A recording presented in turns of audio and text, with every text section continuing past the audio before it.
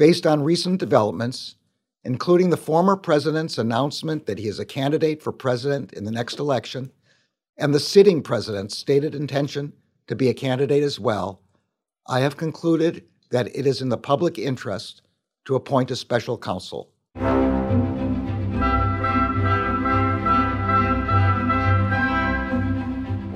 Welcome to Talking Feds, a roundtable that brings together prominent former federal officials and special guests for a dynamic discussion of the most important political and legal topics of the day. I'm Harry Littman. It was a week that more than any in memory braided together rich strands of law and politics. 2 weeks after the midterms, the Republicans finally secured an edge in the House, far thinner than they hoped or anticipated, but likely enough to trigger the MAGA-led reign of terror on the administration. Just after gaining the advantage, the House Republicans announced an agenda of investigations of the administration, starting with the tired sideshow of Hunter Biden's laptop. And it looked as if Kevin McCarthy, if he can even become the new speaker, would have neither the spine nor the leverage to push back against the nut-wing demands of Marjorie Taylor Greene and company. Meanwhile, Speaker of the House Nancy Pelosi announced that she is stepping down, ending arguably the most successful House party leadership in history. And the Democratic torch will pass to a new generation of representatives, beginning with Hakeem Jeffries.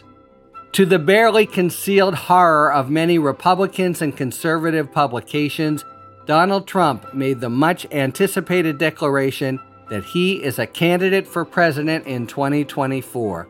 His oddly low-energy rambling speech avoided rehearsing the big lie, but there seemed no doubt that his candidacy will visit more confusion, bitterness, and dangerous passions on a country that has suffered with more of the same since he first became a candidate.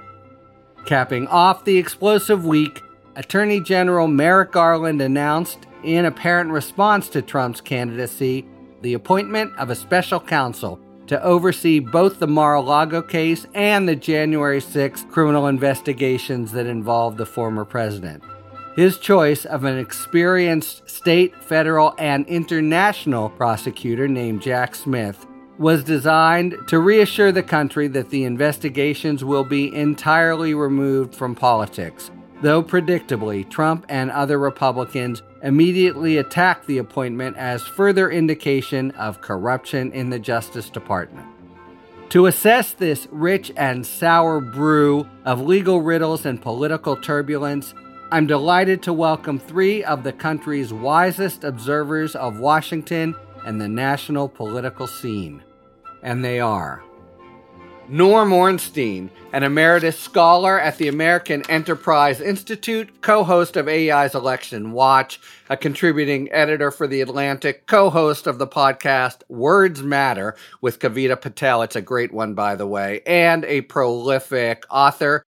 And they always have to tag you with it, Norm, but it's true. Been named one of the top 100 global thinkers for diagnosing America's political dysfunction, which you've done frequently now, I'm so pleased to say, on Talking Feds itself. Thanks very much for joining us on a crazy and momentous week. My pleasure, Harry. Senator Barbara Boxer, a former U.S. congressman and senator from California. She served in Congress from 1983 to 2017 and formed a reputation as one of Congress's most stalwart and principled liberals.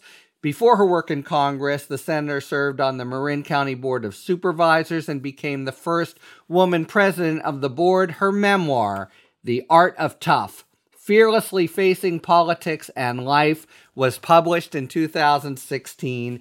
I'm really pleased to say this is far from her first, maybe fourth or fifth visit to Talking Feds. Thanks so much for joining us on our really big week. Well, I always love to be on your show because you get right to the heart of stuff, and we don't fool around. We just get right to the heart of it.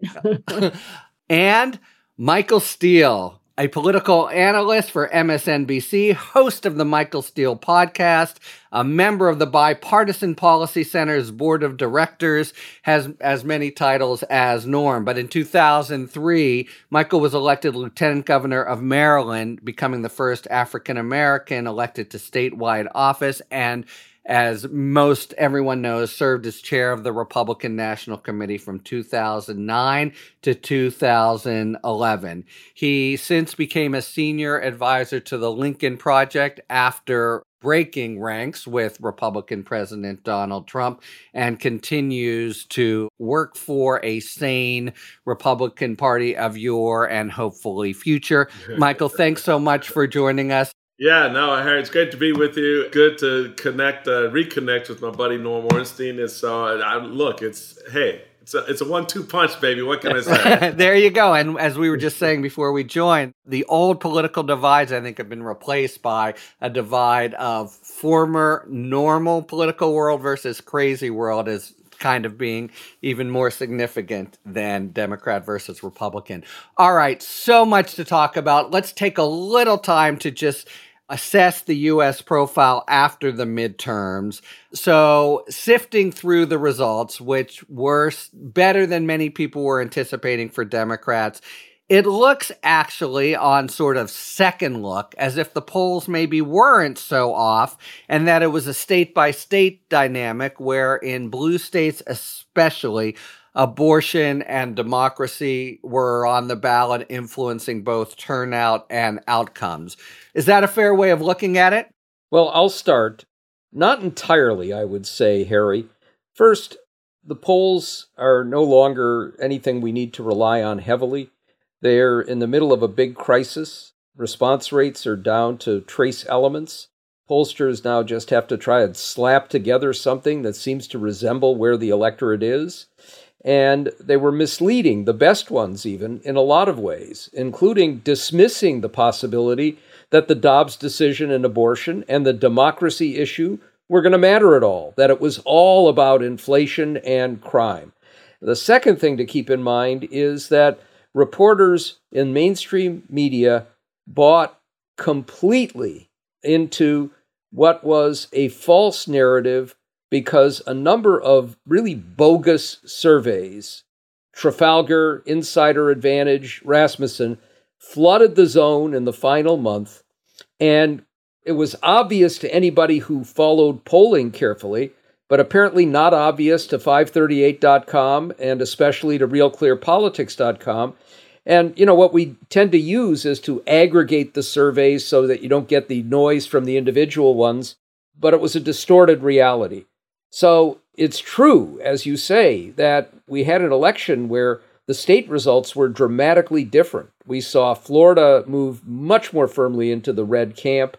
We saw Ohio, Iowa show that didn't matter about the quality of the candidates. They were going to vote their tribal identities. But we also saw some very different results in states like Michigan, Pennsylvania, Minnesota. We're growing more divided by state as we have grown divided by tribe. Michael, do you agree that that's the kind of dynamic we're in? And do you see anything on the horizon that could be changing that in the next few years? Well, I do think Norm nailed exactly the dynamic around polling and how that played itself out, the inability of the technology to actually move to where voters are. I'm sorry, 18-year-olds just aren't sitting at home waiting, next to their hard line for the phone to ring. That form and that way of gathering information is not effective. There are a number of variables that are at play here. The demographic variables with young voters and how they move about and how they gather and connect and relay information. The fact that voters lie. Voters have no hesitancy lying to pollsters now. In fact, it's an art form, certainly among some on the right where, they think the mainstream media is out to get them anyway and it's going to distort. So they don't want to tell them that they're going to be supporting Trump or some MAGA Republican. So these are new elements and components that pollsters have to adapt to. And the firm or individuals And some individuals actually kind of figured out the sauce a little bit. One of them is a Democratic pollster who I've had the pleasure of working with over the last few months, and that's Simon Rosenberg, who basically in the summer, and I agreed with him because I went on MSNBC and said on air that what I'm seeing tells me that the Democrats could actually hold the House in November. And he was saying the same thing, and I connected with him, and lo and behold, effectively, but for 2 seats, literally, this is what it looks like it's going to be. So the landscape politically has changed. As the good senator knows, the way members act and behave with one another has changed. That has also been a dynamic for voters to take a cue from, because in the past, when you had, a Connie Morella and a Senator Boxer talking to their constituents about one another, it wasn't, that SOB, standing there with a sawed-off shotgun talking about I'm going to go, So voters key off of that, and it changes the way they approach the politics that we want to engage in. And I think to the back end of Norm's point, how that changes, it's going to require a real test of leaders right now. It's really going to require those men and women, whether in this incoming class or some future class, that says enough is enough. This is not how we govern ourselves. This is not how we lead a country. And this is not how we remain free as citizens of the U.S. It's not a great surprise that we're still divided. But I'll tell you what I took away from the election that gives me heart. And that is the amazing turnout in the tough races by young people. And they went 28 points for Democratic candidates. It turns out they like control over their own bodies. They don't like hiding under the desk from gun violence. They like the fact that we've had a lot of job growth, and they don't like insurrections, and they don't like crazy.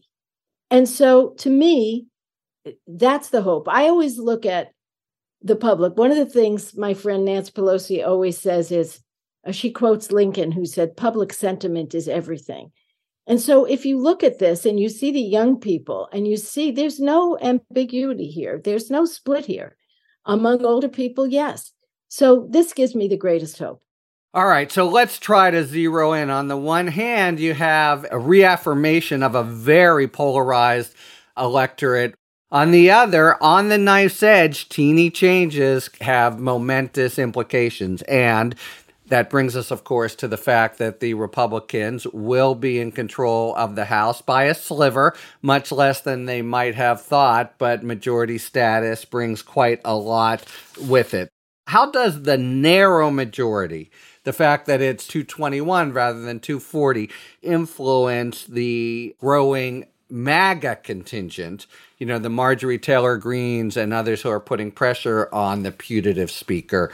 Does that in any way constrain their ability to make trouble over the next couple years as you see it? Oh, they're going to make trouble. Don't kid yourself. It doesn't matter if they had a half a person majority. Look, I served in the House for 10 years. It is such a fun place to be. Seriously, the Senate is a little more dignified. It's a little more friendly. It's a lot more friendly. As a matter of fact, Jim Inhofe retired, and I was so thrilled to see he mentioned me, how well we got along. We always found a sweet spot. Two people could not be more different. We found a sweet spot on infrastructure. We wrote 5 highway bills, blah, blah. But the House is a different thing. There's, a lot of passion. And you were in the House for a long time before in the Senate, I should mention. 10 years, yeah. I was there in 83. Nancy Pelosi, my sister, came in 87. So here's what I predict. I could be so wrong, but I think it's going to be a mess. How do I know that? I already know it. And I think our two incredible guests here who were so good on this, the technicalities of ads and what they say and what they mean and how they impact.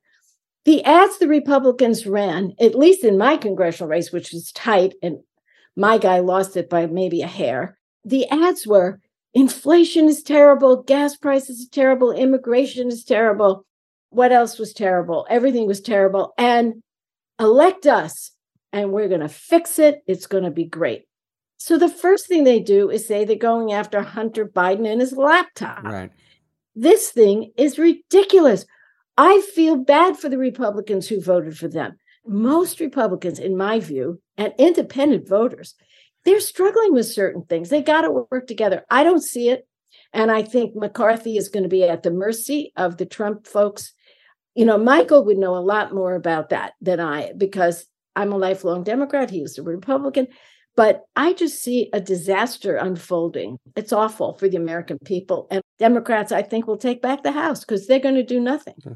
Norm, you've got 4 or 5, however you can, moderate Republicans. Can they, with Democrats, kind of coalesce to bring real countervailing pressure against the MAGA crowd? Or is it just going to be, straight Marjorie Taylor Greene and Jim Jordan telling McCarthy what to do? Well, first, Harry, there are no moderate Republicans. Yeah. You could say there are 4 or 5 normal people. Yeah. Okay. All right. But the idea that these normal people, some of whom ran by saying we're going to try and restore bipartisanship, imagine the first time you have a vote and they're the only ones out there voting no. And Tucker Carlson goes after them and puts their phone numbers and addresses up on the screen, and they're getting death threats and they're shunned by their friends and their colleagues. They're not going to do it. I mean, I've characterized the House Republicans as consisting largely, with a couple of exceptions, of 2 groups, fanatics and cowards. And that's basically where we are. Now, hold your fire a little bit on Kevin McCarthy for this reason. We already have 3 of those radical Republicans who said they will not vote for him on the floor. We don't know exactly what the margin will be. It might be 220, 221. It might be 222. But they can't lose more than 5. And we already know that there are some others like Paul Gosar who haven't said anything yet. So Kevin McCarthy is not quite there. But let's say he gets there. I've characterized it as a guy who is on a short leash with a choke collar and an electronic fence. So he has no leeway. He is completely in thrall of the Marjorie Taylor Greene faction there. He will do nothing that they disapprove of, and they've made it clear because they're going to change the rules so they can oust him in a nanosecond. Now, it would be maybe a little bit different if he had any spine. He has no spine. I've been around for 53 years. Around the House.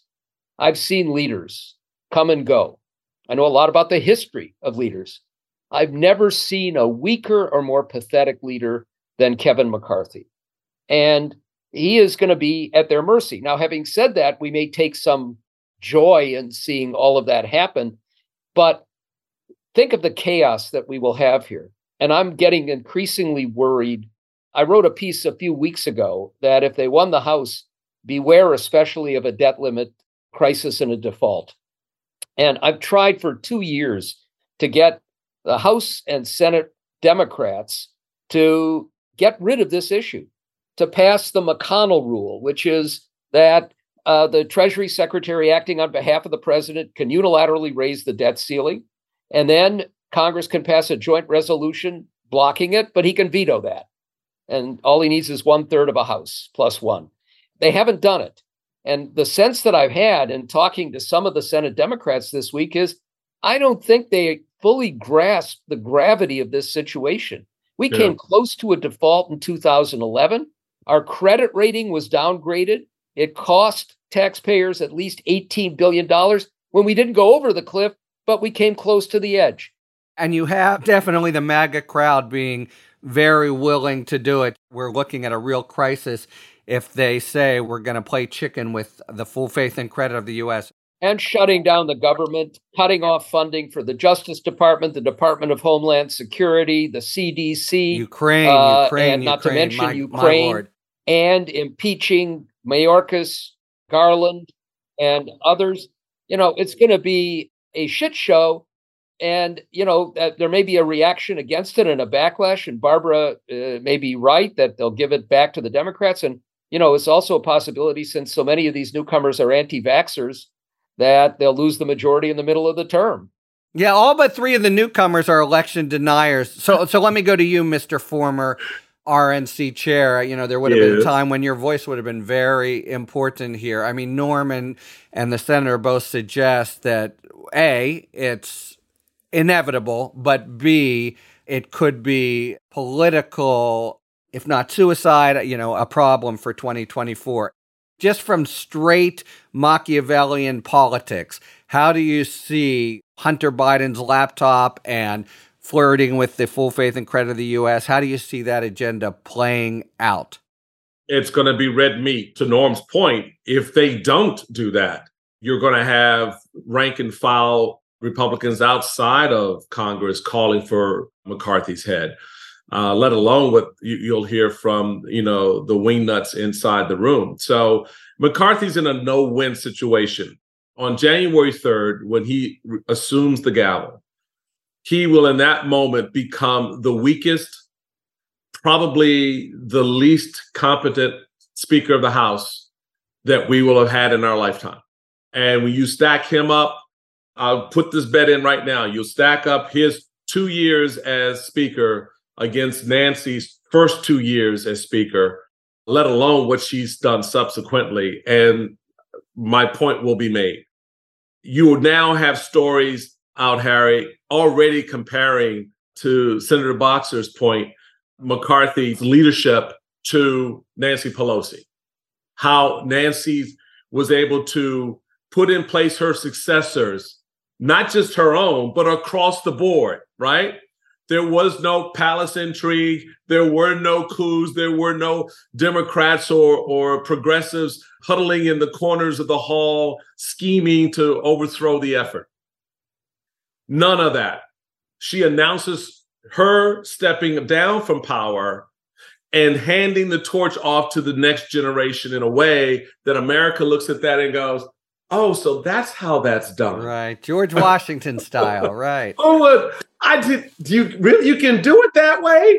Because remember, except for her taking over the gavel the last time, Republicans have basically outed 3 speakers of the House. We've gotten rid of Gingrich, we've gotten rid of Boehner, and we've gotten rid of Paul Ryan right during their terms. So you have these 2 very, I think, compelling storylines that the country is going to be able to watch unfold real time under Minority Leader Hakeem Jeffries and Speaker of the House McCarthy and Majority Leader Scalise.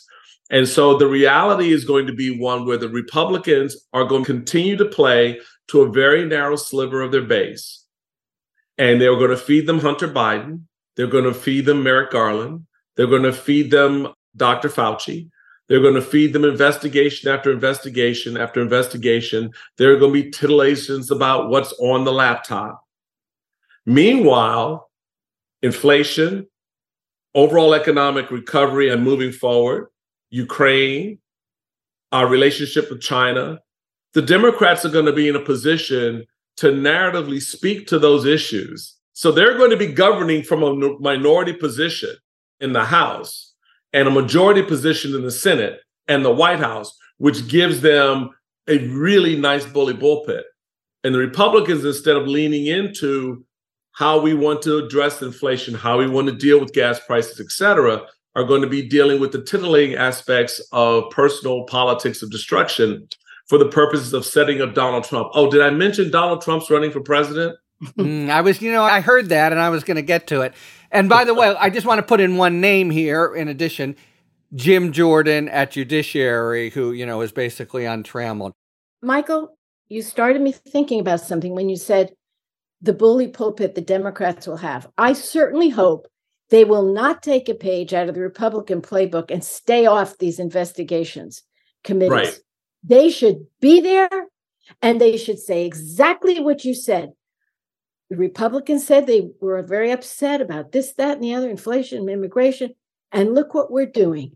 And I think it's another moment. I don't know this, but knowing Democrats as I do, we're not going to give up the chance because I've sat in on many of those things as a minority when Republicans were going after people that I thought were honorable people.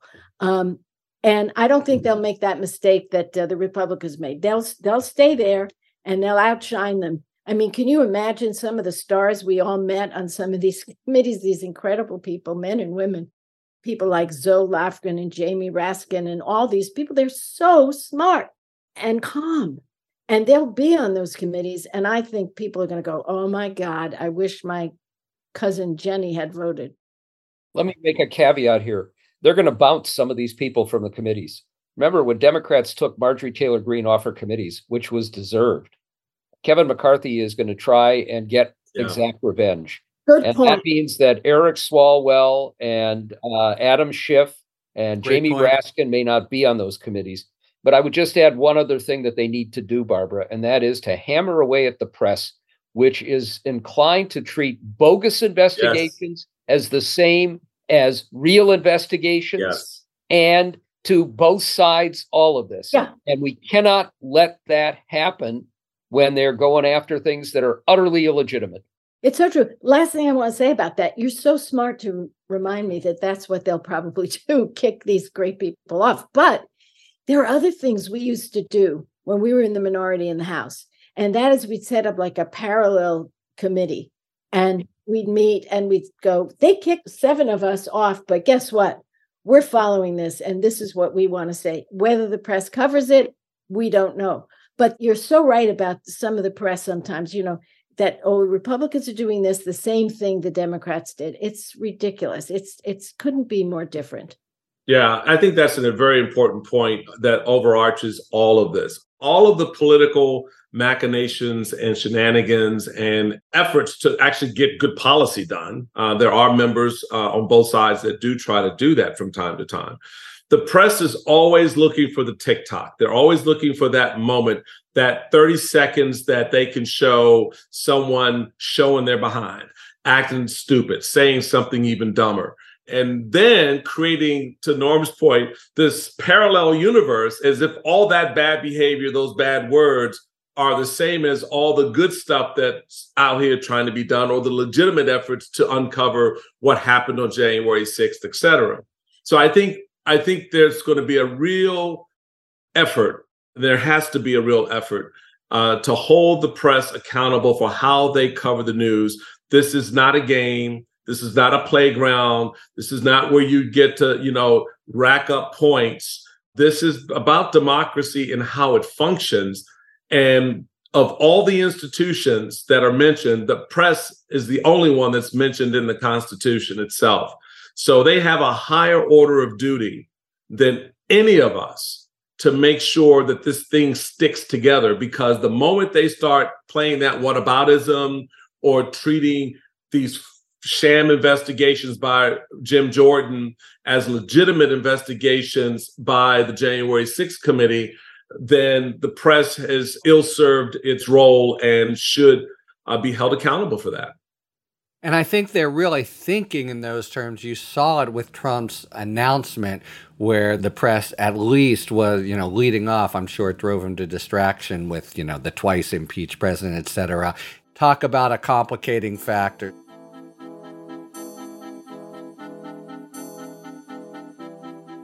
It is time now for our sidebar feature, in which we ask a well-known person to explain an important legal concept in the news.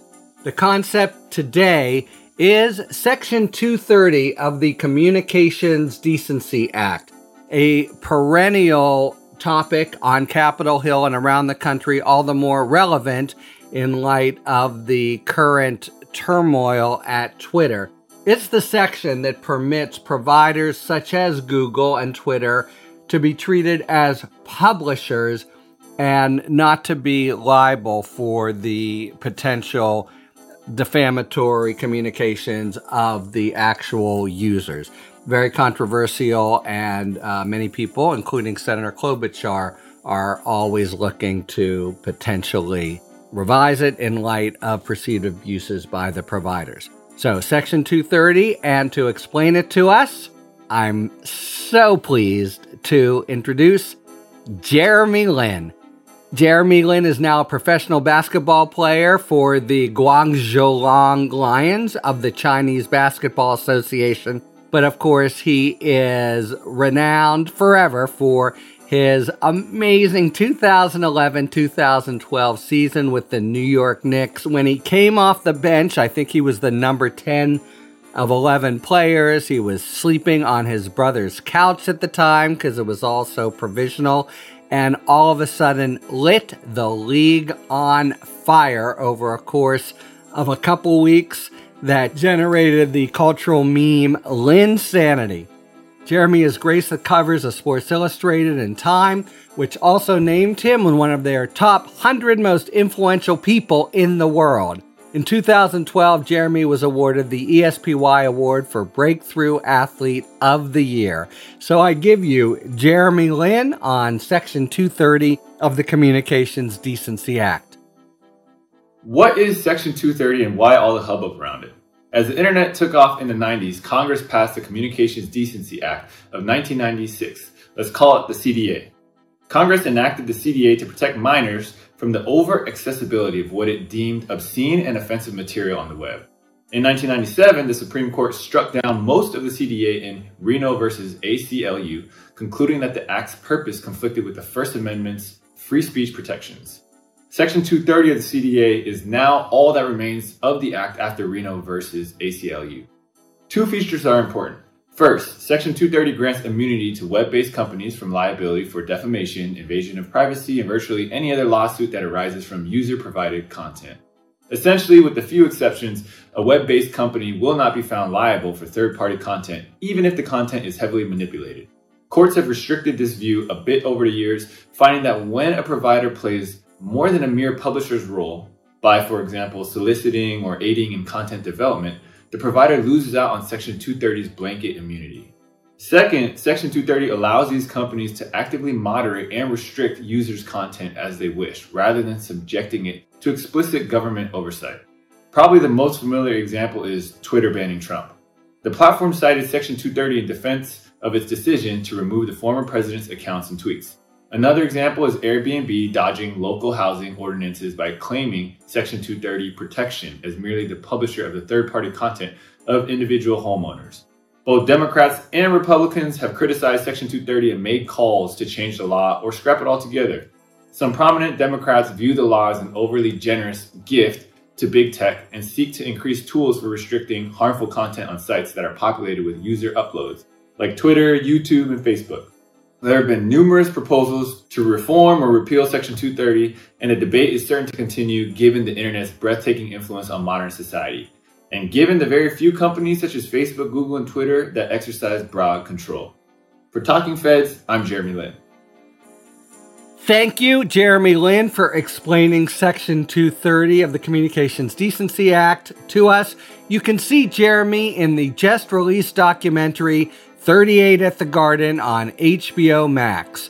38 at the Garden explores Jeremy's extraordinary and explosive rise to NBA stardom during what's now 10 years ago, his landmark 2011-2012 season with the Knicks as point guard, and the lasting impact of Linsanity.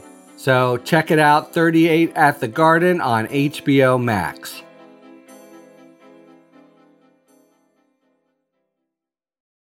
All right, it is now time for a spirited debate brought to you by our sponsor, Total Wine and More.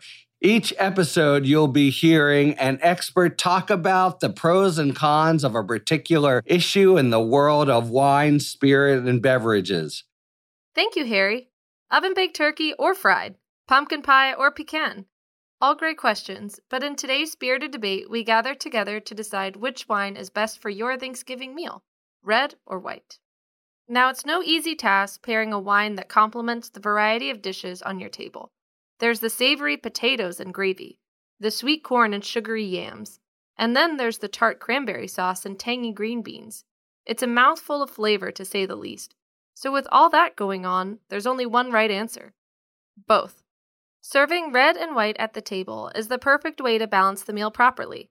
And even better news is that Total Wine & More has a huge selection of each. Let's start with the white wine, where I recommend the Rieslings. They're light, refreshing, and crisp, so that they can cut through the richness of mashed potatoes, yet they're mild enough not to overpower the turkey. For red, I looked at Pinot Noir. It's the classic Thanksgiving wine and is welcomed at the table as the turkey itself. Pinot Noirs are light to medium body red, served best lightly chilled, and its red fruit notes are the perfect complement to the fall dishes served at Thanksgiving. And of course, there's always the third option, rosé. It's crisp and refreshing to help offset the savory sides, but it's also a great option to sip on while preparing the meal itself. Pop into Total Wine & More and grab a bottle of each. Maybe the new saying should be rosé all Thanksgiving Day. Now that's something to sip on. Cheers! Thanks to our friends at Total Wine & More for today's A Spirited Debate.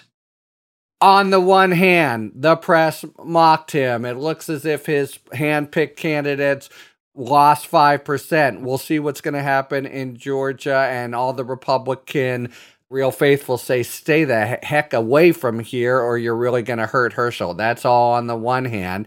On the other, it's been some time since he's actually been a winning presence on the national scene. What he's been is this interim presence with his feverish and rabid base and the, incredible influence he can have over the party with being able to command that, 30, 40%, whatever you might say. So there's this feel out there that his influence is waning. But does the fact that he still is able to sort of get a big segment of the electorate really revved up mean that he is just as dangerous and just as sort of pernicious for the country over the next 2 years as he's been in the previous two? I'll jump real quick. The bottom line is Donald Trump is a continuing clear and present danger. Yeah. And if you do not start from that position, then failure is the only option in terms of how you think this is going to turn out. So point one. Point two, what makes that more difficult and much more challenging is that, as we've already begun to see, and I've seen it for some time inside the party, this has now gone beyond Trump. So Trump is no longer necessary as a physical characterization of Trumpism, right? We need Donald Trump physically to be at a podium. You now have seen just what the next iteration of Trumpism looks like in two incredibly important states. I give you the governor of Florida, and I give you the race that we just saw in Arizona with Kari Lake. Polished, poised, glossy, hair appropriately coiffed, sounds so smart and intelligent, dangerous as hell. The woman has yet to concede in a race that she has clearly lost. She's down in Mar-a-Lago now. Why? Well, who knows? But we do know, right? Continuing that cabal, what is the next step we're going to see play out here?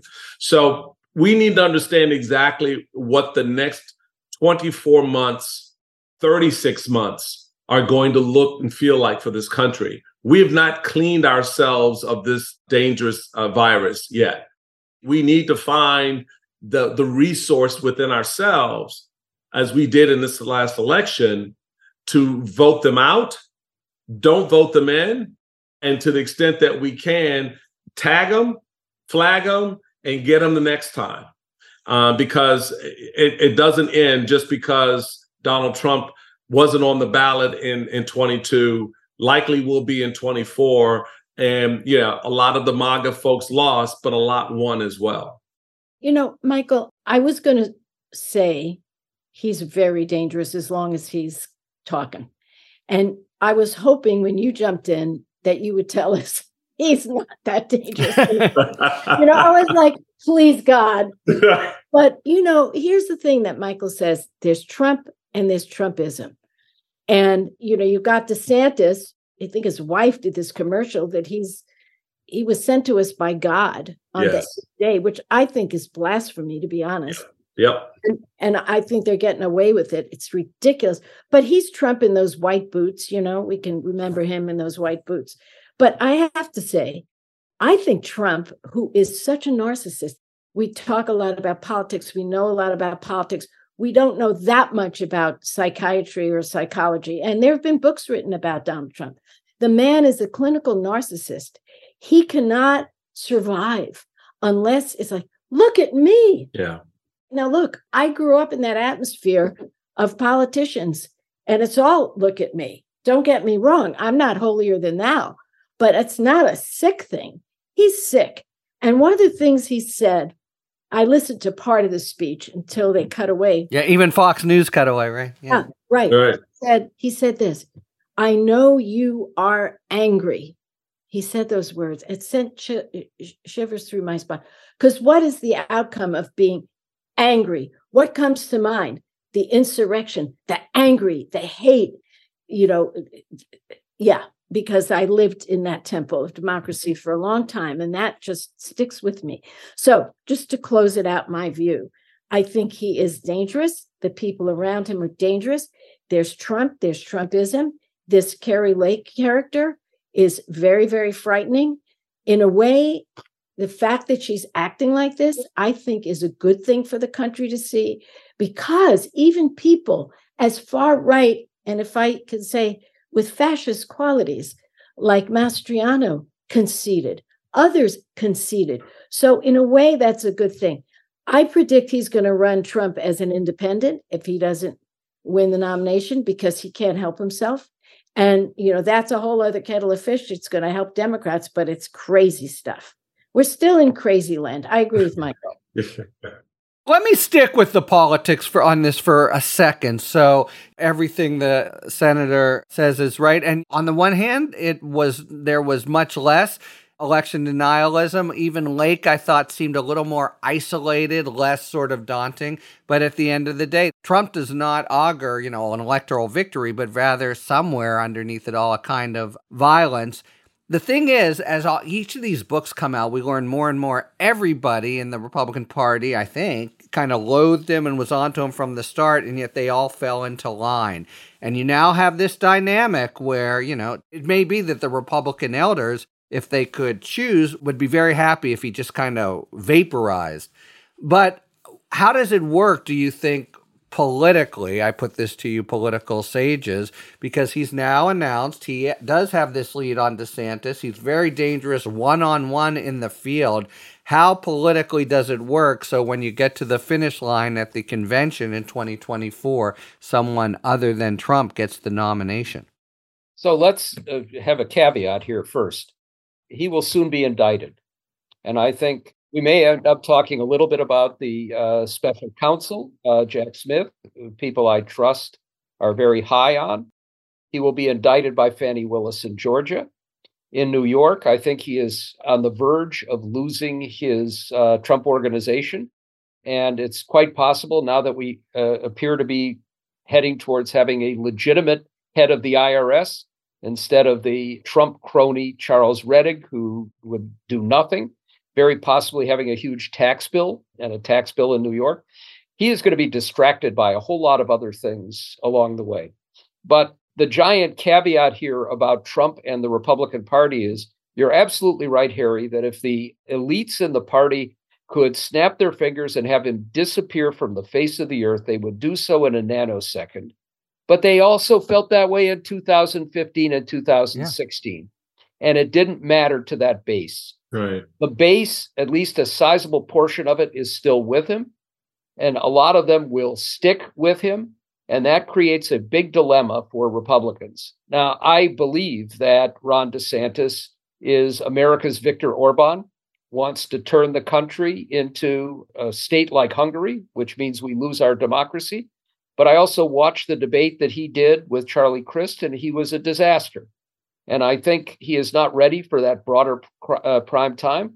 I'm actually a little bit more frightened about Glenn Youngkin, who looks to be more reasonable, but is a Trumpist through and through. And frankly, when I watched his reactions to the murders of these three fine young men at the University of Virginia, it gave me chills. This was not a man with an ounce of empathy, whether he wears a fleece vest or not.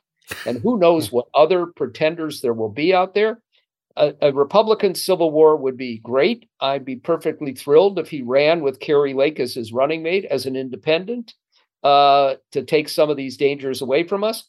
But we don't know where all of this is heading. Anybody who thinks that Trump is gone is wrong. But whatever happens to Trump, as Barbara said, Trumpism will remain alive and well for some time. We're not eradicating the pernicious elements that are there, or the reality that 2/3 to 3/4 of the Republicans in the House are election deniers, which means they more broadly are radical. We've got big problems on our hands. What do you think about the special counsel, Jack Smith? Does it in any way, practically speaking, head off the accusation, not just from the base, but from the Republicans themselves and the Jim Jordans of the world, that it's all, political hack job within DOJ? I think it's the right move. Boy, do I. And I've got a lot of friends who are writing, oh, why did he do this? And blah, blah, blah, blah, blah. Look, I lived through so many special counsel investigations, and it's the right thing to do when so much politics surrounds this. So I'm very supportive of this. I think it's the right thing to do. And if I'm Trump, I'm scared like crazy, because it says that, we're taking the politics out of this. So I think it was very smart. But can that actually happen, even if that's what they're saying? They won't accept it. But yeah, a rational person will say it takes the politics out of it.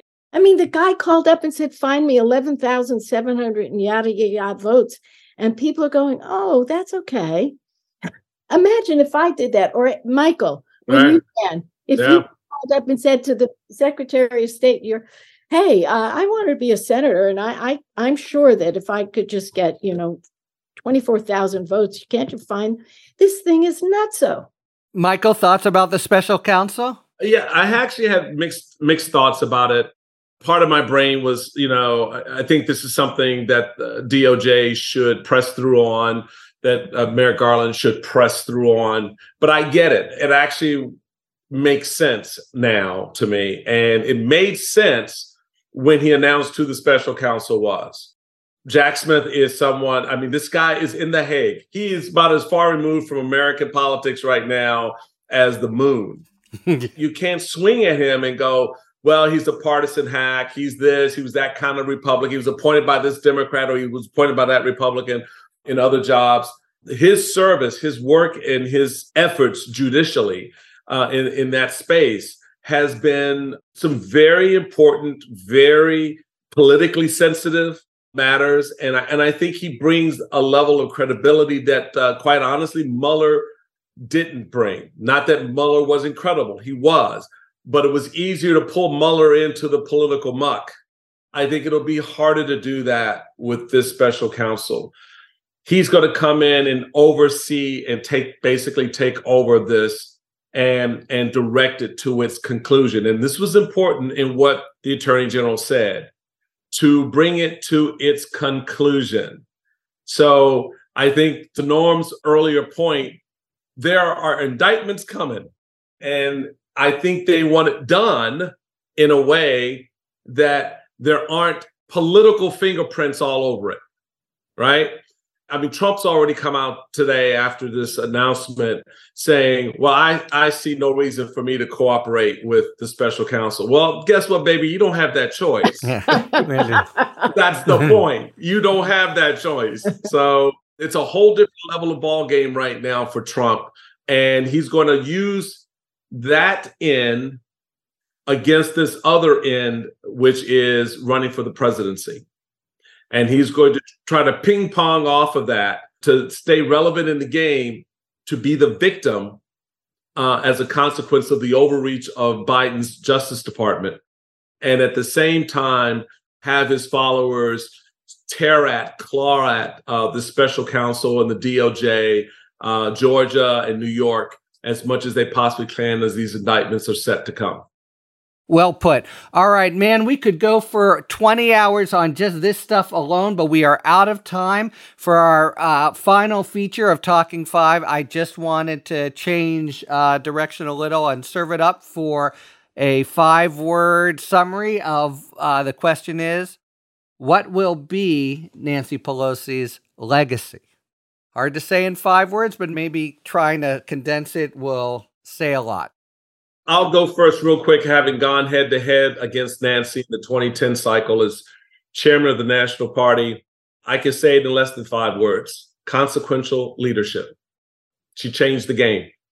I'll do 5 words: best speaker in history, Mensch. The senator scribbling. Yeah, go. I'm scribbling it down, making sure it's in the word limit. Greatest of all times. Yeah. GOAT. All right. Prudence, judgment, leadership, mettle, calm. We are out of time, I'm very sorry to say, because we could go another 5 hours here. But thank you so much to Michael, Norm, and Senator Boxer. And thank you very much, listeners, for tuning in to Talking Feds. If you like what you've heard, please tell a friend to subscribe to us on Apple Podcasts or wherever they get their podcasts. And please take a moment to rate and review this podcast. You can also now subscribe to us on YouTube, where we are posting full episodes, talking books, and bonus video content.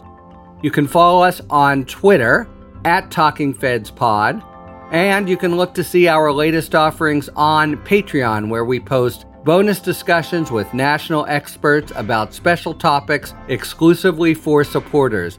And tonight, Monday, November 21st, we'll be hosting our monthly Q&A with me live on Zoom for Patreon subscribers. Be sure to sign up if you'd like to join that. It's also a great way to support the show if you feel so inclined.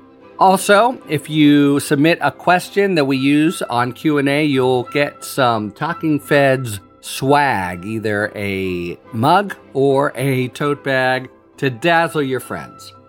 Submit your questions to talkingfeds.com/contact, whether it's for Talking 5 or general questions about the inner workings of the legal system for our sidebar segments, or, as I said, for our monthly Q&A, which is tonight, Monday, November 21st. Thanks for tuning in, and don't worry. As long as you need answers, the Feds will keep talking. Talking Feds is produced by Olivia Henriksen. Sound engineering by Matt McArdle. Rosie Dawn Griffin and David Lieberman are our contributing writers. Production assistants by Laurel Feldner, Kalena Tano, Emma Maynard, and David Emmett. Thanks very much to Jeremy Lin of Linsanity fame for explaining Section 230 of the Communications Decency Act. Our gratitude, as always, to the amazing Philip Glass, who graciously lets us use his beautiful music. Talking Feds is a production of Delito LLC. I'm Harry Littman. Talk to you later.